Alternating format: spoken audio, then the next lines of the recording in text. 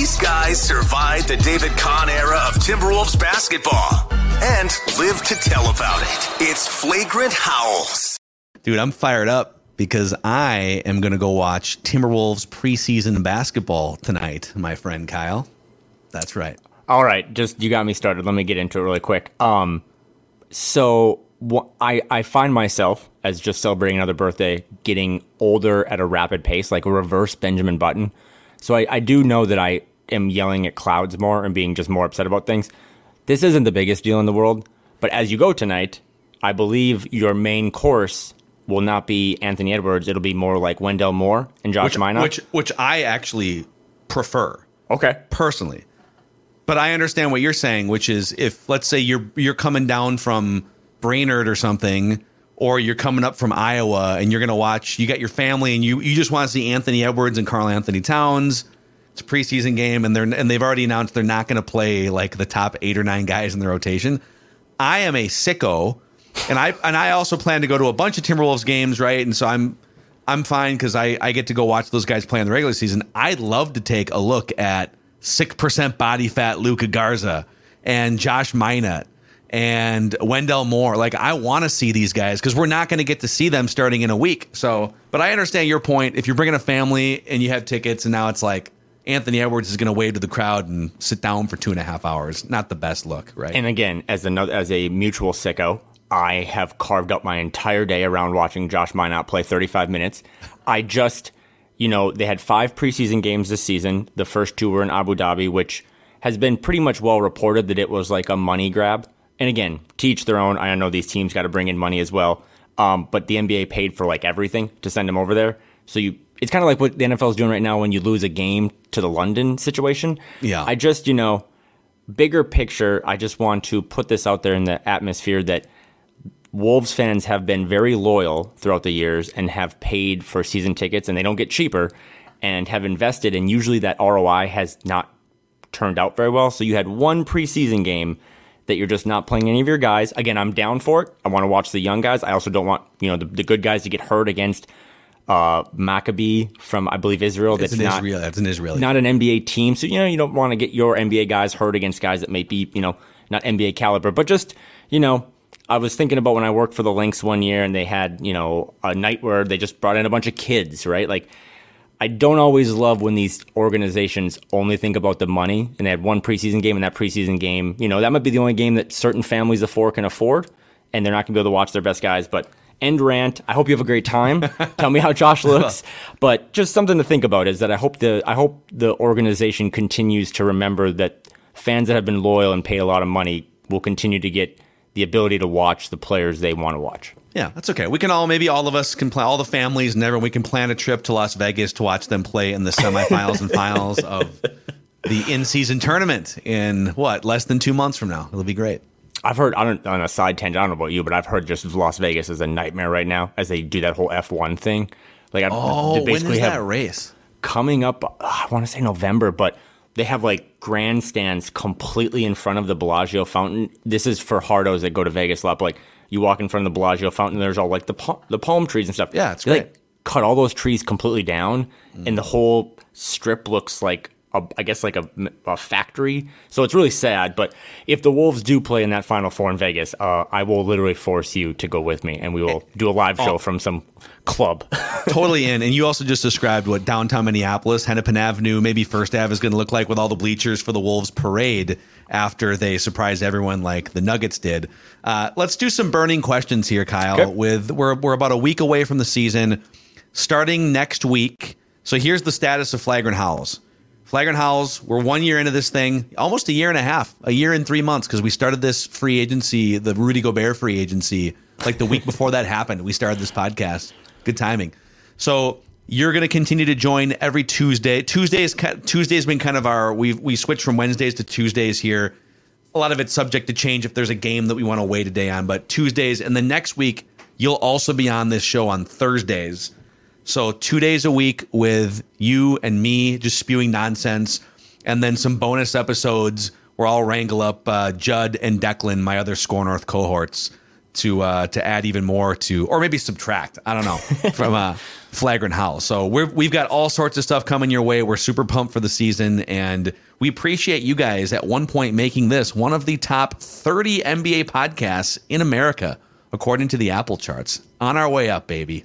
This has been, I didn't know what to expect. I've said this before, but I didn't know what to expect, I think last April 2022 when you DM'd me, but I enjoy the friendship that we've had. I enjoy the people that listen to this. I think it fills a niche that, we are not the Dane Moore NBA podcast. I work over there where we try to do something different. So I hope that 2 times a week again is fun for people. It's going to be weird and wonky a little bit because Thursdays, hopefully, we'll be able to talk about Wednesday night games. The Wolves, I think, never play on Thursday, so we won't miss that angle. But yeah, I'm just excited to keep talking to you about it. I also really do like when Declan hops on and Judd hops on because I think the market's wide open right now for a good Minnesota team, as you talk about daily on Purple Daily with the Vikings kind of struggling. So it's wide open right now. We need as many opinions. We need to band together because this could be, and I know I've said this probably 34 other years, but this could be a special, memorable season. Okay. Well, let's segue from that. Let's go into it. Could be a special season. My first burning question for you is, the over-under right now on most of the sportsbooks websites is 48.5. Over or under for the Timberwolves this year? So I would say under, but I'm coming at this as I think it was 2 years ago, but if you go look at the standings a couple of years back, Dane and I did some bold predictions on his pod the other day, and one of his was that there would be one team or no teams that win 50 games. So I think I think you could win 47 games and be the 3 seed because I just think the West is going to cannibalize each other. I mean, both conferences are so loaded, but I just think that's a high number, but I don't necessarily think taking the slight under as me being down on the team. Every night is going to be grueling. This isn't an upcoming draft class where you're going to see teams kind of tanking, like the Rockets, for example, unprotected or a top 4 protected pick to another team. So it's they're going to try to win every night from now until April. The Spurs, I don't know if you've watched any of those Wemby highlights, but yeah, dude took an alley-oop from the 3-point line. So I just think every single night's going to be a war, and maybe 48 wins is the top seed in the West. So I'm going to go under 48.5, but I'm still very bullish. I'm very projecting them to be a top 4 seed, maybe the 4th seed in the West, but that might only be with 46 wins. I feel like this is such a weird thing because I think there's 2 forces here. Force number 1 is it feels like the national perception is not thinking about the Timberwolves.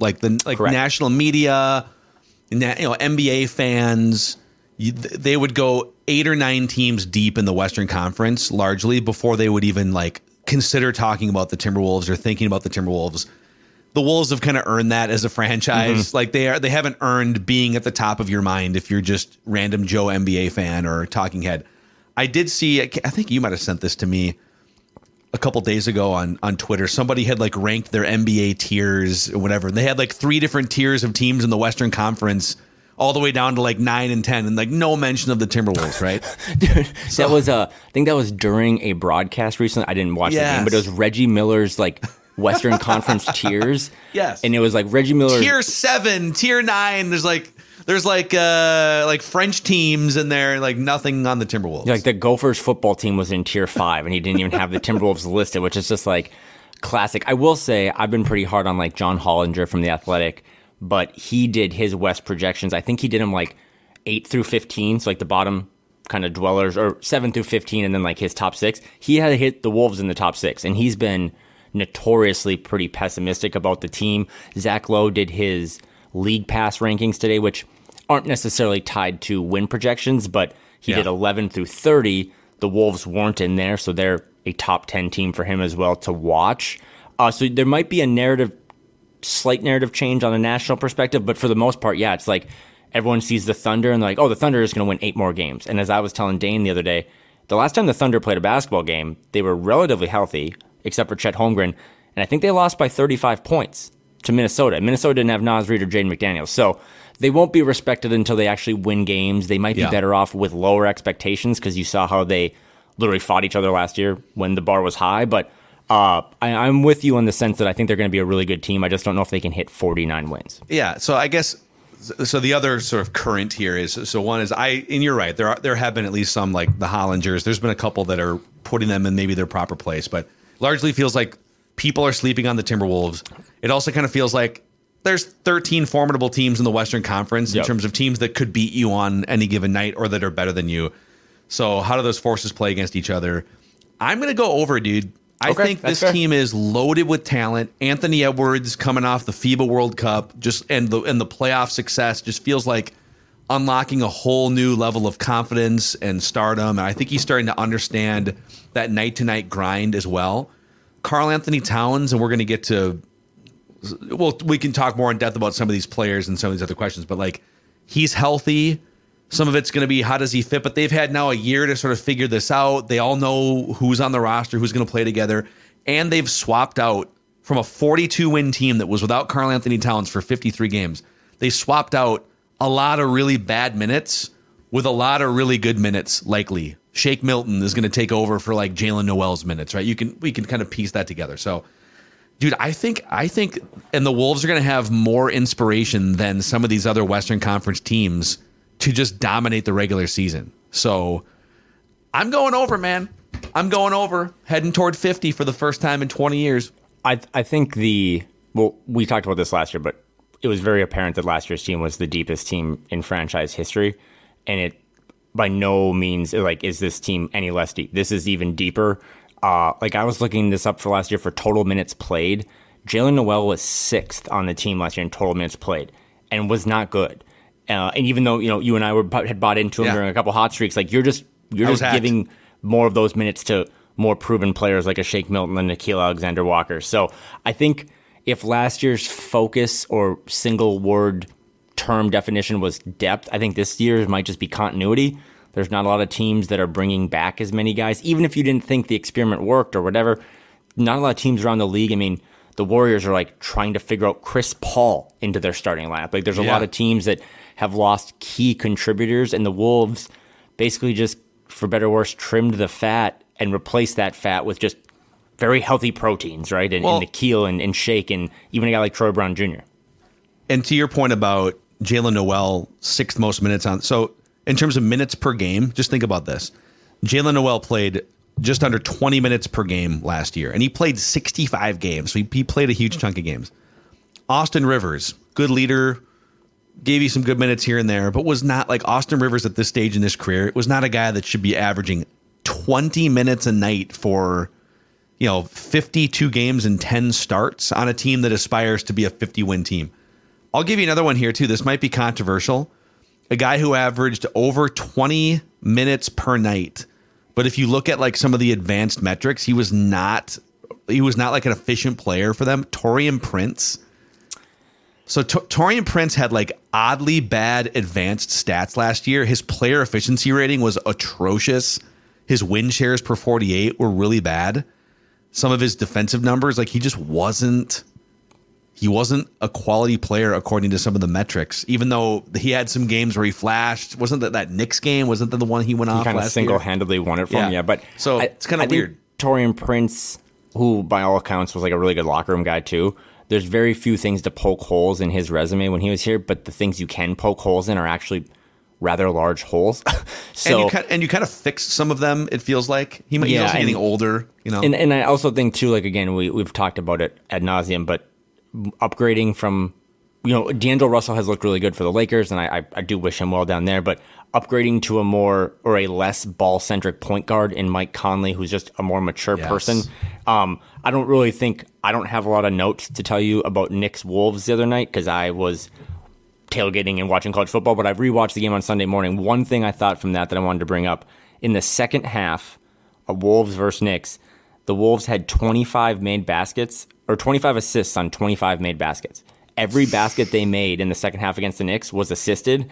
And to me, you're starting to see real, like, concrete examples of, like, Finch ball, where the ball is just moving around. There's a couple highlights on Twitter where, like, the ball is just moving around the perimeter, and guys are like, I have a good shot here, but I'm going to make one more pass for a great shot. And that guy's like, I'm going to make one more pass for an elite shot. Nikhil gets a 3 in the corner. And then the shot clock runs out. I do think the continuity, the ability to know these, a lot of these guys 1 through 8, at least, depending on where you put in Shake Milton, like these guys have all played together now for a while. They have a training camp under their belt. Finch is getting the ball moving. There's not so ball centric ISO. I'm with you on the over 48.5. Like I support that. I just think I'm concerned about how good the West is, and that might trim a win or two off. Doesn't sound like you believe much as I do. So it sounds like to me. Okay, burning question number 2 here. What is your hottest take about the 2023-24 Minnesota Timberwolves right now? No, I can only come up with so many takes right now. So not to recycle this one, but I think this team is very deep. I think you're bringing back 52 more games of Karl-Anthony Towns. All things considered, turning off injuries, this team should be really, really good. I told Dane the other day, I don't think Kyle Anderson will be on the team after the trade deadline. And Kyle Anderson is the greatest free agent signing in team history and has this massive role. And I just am looking at all the things you just said about replacing bad minutes with good minutes and coming into the situation of, at some point, guys are going to have less of a role this year than they had last year. Kyle at the forefront of that. And he's older. He's in a contract year. Like, does that make sense if we've always talked about, is it going to be Carl or Rudy next summer that they move off of? Well, Naz Reid is next in line for one of those spots. Where does Kyle fit into any of that, right? Like, you also want to, at some point, get Leonard Miller in the mix, Josh Minot, Luka Garza. So this team has so many big guys, and now they have a competent point guard. They want to lean more into Ant. They have Nikhil. I just don't see Kyle Anderson, as great as he is and as professional as he is. I don't know what his role is. And I wonder if he's the piece they dangle to try to, add more shooting or make an adjustment in February. Do you think, and they also have, they have like luxury tax issues coming up in the summer of next year. Call me crazy, but there was a time where Adrian Payne was traded for a first round pick like 10 years ago, right? Mm-hmm. Would a contending team looking for, let's say Kyle Anderson let's say the team is going well, but his role is limited for all the reasons you mentioned. Would a contending team give you a late first round pick for him at the trade deadline? Needing a glue guy that can do a million different things, People listening to this are going to absolutely think you're crazy, but it also comes down to, like, I don't know, would the Lakers? No, because they have one more pick in the 2020s that they can even dangle. Mm-hmm. But if, like, the Thunder could, like, maybe Josh Giddey, who's kind of a 5-tool guy for them, like, if they were playing really well, but they needed Kyle Anderson next to Chet Holmgren makes a lot of sense. You'd have to match a salary too, which makes it hard because they'd be kicking back an asset and a pick. But some teams just have way more first round picks that, like, giving one up is like just giving up spices. Whereas, like, some other teams, it's like all we have in the kitchen is a box of steaks and nothing else. So I don't think that would be that crazy. And I also think too, this is why it would be something to monitor. Kyle Anderson's a really important piece of this team. I think he's a good leader. He'd be a really important piece of another team. Do you want to go give a competitor a good player? But I just keep coming back to, we're so focused on the second apron, and we're so focused on this Jaden McDaniels extension and Ant and Carl and Rudy. But Mike Conley's a free agent after this year. Kyle Anderson's a free agent after this year. And if you're not going to keep those guys, even if you're in the hunt or you are being really competitive in January and February, you do have to keep an eye towards the future, because the Rudy Gobert trade we've said this for a year and a half, painted you into a situation where every move needs to be really calculated. You can't be really reactive. You need to be proactive in how you do this roster building. So I don't know. I hope Kyle Anderson is here forever and builds a house and raises his family, but I wonder if he's in the long-term plans for this team. Boy, okay, so far you think they're going to underachieve the 40 and a half, and they're going to get rid of Kyle Anderson. Boy, look at you. Here's my hottest take, and people can clip these and throw them back in my face in 5 months. Karl-Anthony Towns and Anthony Edwards will both make all-NBA teams at the end of the season. Now, Ant has never. Carl's been a third-teamer before. Mm-hmm. I think let's start with Kat here, because this is a perfect situation for Karl-Anthony Towns. I hope he sort of realizes it and feels it too, because no longer should he feel the weight and the pressure of an entire franchise because he's been looked at for a long time, maybe even up until like a year ago. Like, I would say even into the first year of Anthony Edwards, as the guy that has to save and fix this franchise. And I've always felt like he hasn't had the personality to really own that. It's always felt uncomfortable. He's always felt like the uncomfortable figurehead superstar of a team. And I've clearly said my piece about that for years and years on this show and other shows. But as a guy that can sit sort of behind Anthony Edwards a little bit, I'm not even saying take a back seat in terms of like never taking a big shot in the fourth quarter. And like he might even average more shots than Anthony Edwards by the end of the year. But he can kind of take a back seat in terms of pressure. He can sit out there and launch threes. He's not expected to protect the rim and lead the team in rebounding. That's Rudy Gobert. He's not expected to lead the team in scoring and shoulder the load in terms of shot creation late in games. That's Anthony Edwards. He's not even really expected to be the face of the franchise anymore. That's Anthony Edwards. So like in terms of pressure and situation, he can kind of sit there and be himself and go launch 8 to 10 threes every single night. So I think this is a theory, obviously, that has to play out in real life, but could a more comfortable situation and a healthier year for Karl Anthony Towns lead to a breakthrough here? That's what I wonder. And I already said it with Anthony Edwards, like that dude with the FIBA World Cup and all the confidence that he has gained and the experience should be a next level transformation for him. So I think both those guys, that's my hottest take. Wow, I cannot believe to be all NBA. Entering this with you being, and I'm not pessimistic by any means, but you are just, and I love it. I will say to those that want to poke holes in your prediction, the Timberwolves actually did have 2 players make All-NBA back in 2018. That's when Jimmy Butler and Karl Anthony Towns did it. So there's a cool it has little, happened before. There are teams like, who's one here? Like the Memphis Grizzlies have never had that happen. The Lakers in 2020 had LeBron and AD, but just 5 years ago, the Wolves, and that, what did the Wolves do that year? They were really good, right? Mm-hmm. They were top, 3-4 seed or whatever, so they won a lot of games. I just keep calling me back. A cat hater, everyone, okay? You call me a cat hater, okay? Track mark this. This might be the good time to do it, but I'm going to let you keep giving me bold predictions, and then maybe I'll drop this at the end. But when I'm trying to think of if this team is successful, what would be like the most profitable bet to place as like a future bet? So you give me another bold prediction, but don't forget I want to say that at the end. Although that is my hottest take. But okay. I have another one that I think, God, you're reading my mind here. Because my third pressing or burning question is, which player's stock will have clearly risen 6 months from now? I promised myself I wouldn't talk too much about a meaningless Knicks game. We came into this off season and then this training camp with the news of the new CBA, and like at some point, man, you're going to have to move off of Karl and Rudy because it's just going to be too expensive to have them. Obviously, Ant got his max deal. Jaden is looking like, also we can maybe talk about the Jaden McDaniels, TJ Hawkinson comp, but he might be making way more money than we thought. But we always thought Karl or Rudy because of finances. Mm-hmm. I think it might be Karl or Rudy simply because of Naz Reid. Naz Reid has looked so good in the preseason, looked so good against the Knicks. I think he had 4 threes in the first half. So to answer that question, Ant could take off and be, all NBA. I even think as much as we loved him in Team USA, if Anthony Edwards is one of the 15 best players by the end of the year, that's a pretty big deal. Even though we kind of think he can do it, actually seeing it. Like, I remember when he made the All-Star team, I was like, oh my God, the kid actually made an All-Star team. That's awesome. I don't know if I don't know how high Karl's stock could go, even if he was really good.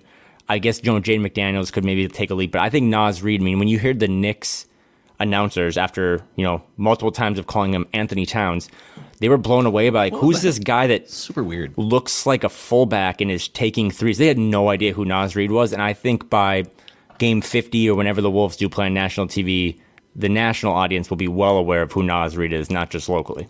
Yeah. So you're going Naz. I want to say, just based on opportunity, and Conley's going to miss some games. I almost said Conley, by the way, because I feel like it's like stock among Wolves fans. There were so many Wolves fans. Dude, I got clowned so hard at the trade deadline when they made that trade. And I said, even without the other pieces, like this Nickeil Alexander, like the second-round picks, straight up, I'd rather have Mike Conley than D'Angelo Russell on this team. And I feel like that has been proven right. Clowned for that. I think his stock could go up even further.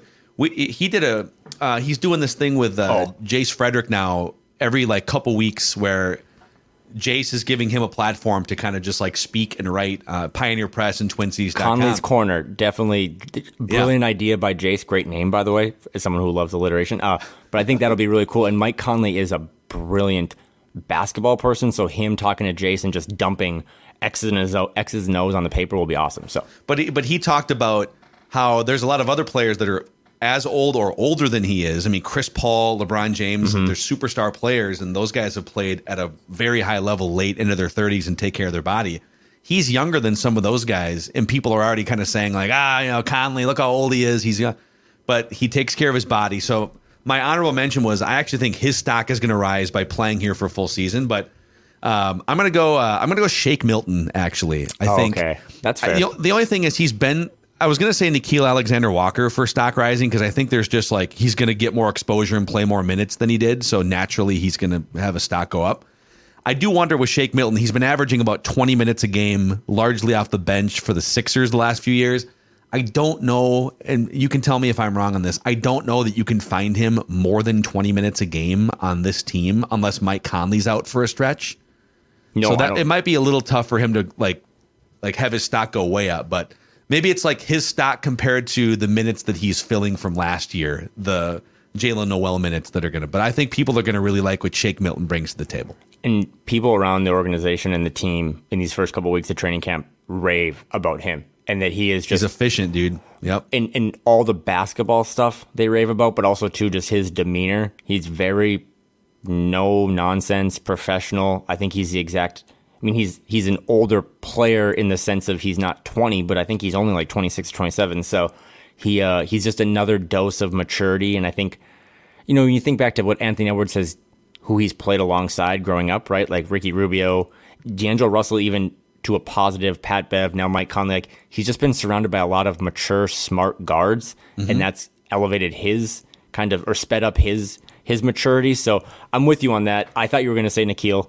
I think he'd be my honorable mention because we only have a limited sample size, right, of these preseason games, and every time they can't start one of their favorite young guys, whether that be Jaden or whether that be Ant, Finch just plugs Nickeil in, and I wonder if Nickeil behind the scenes is one of Finch's like 3 favorite players. He had him in New Orleans.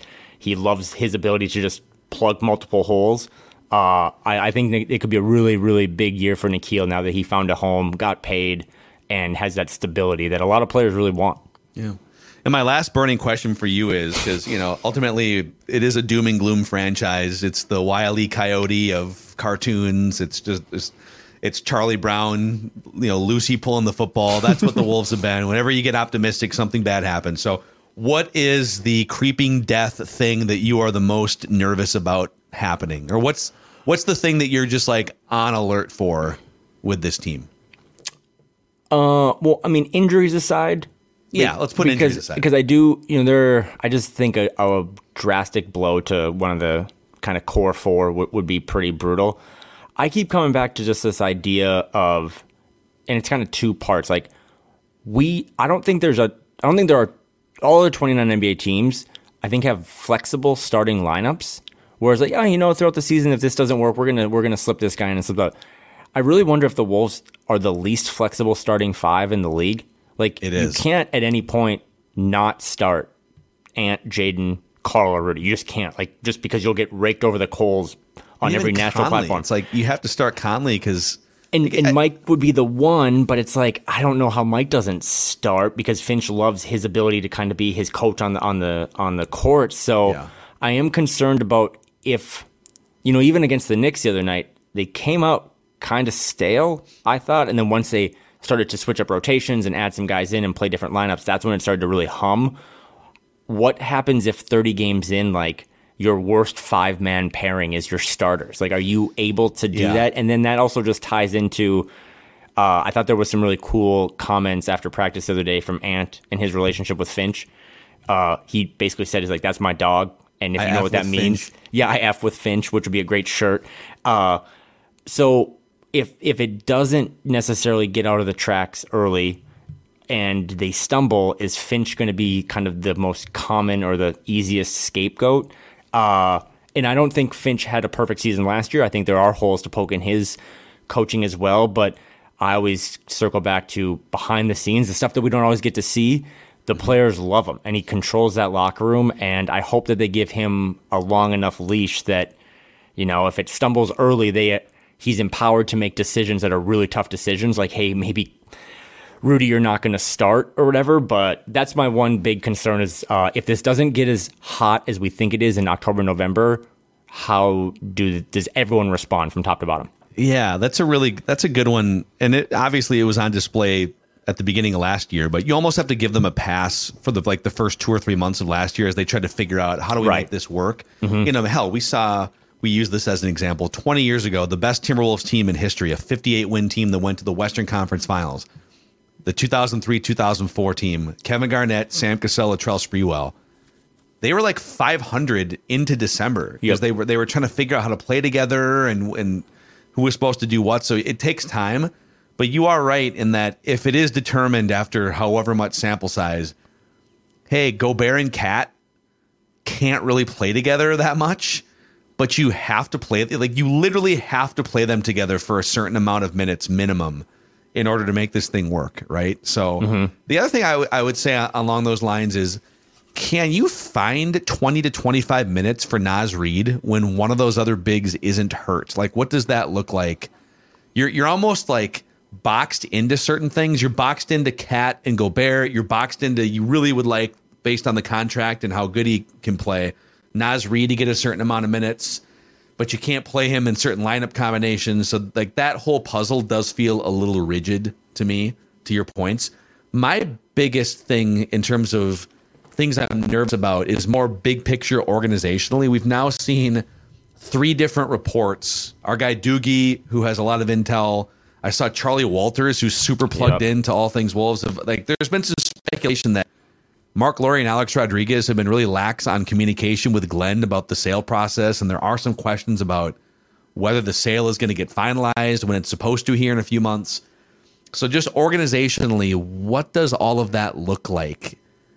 I don't want Glenn Taylor to be the majority owner of this team anymore. It feels like we've just been organically moving out of that era of Timberwolves darkness and into the new, fun, fresh, Mark Lowry-led organization. And I just don't, if that somehow falls through and then Glenn Taylor just owns the team again for the foreseeable future, I don't know that I can handle that. So big picture, that's one thing I have my eye on.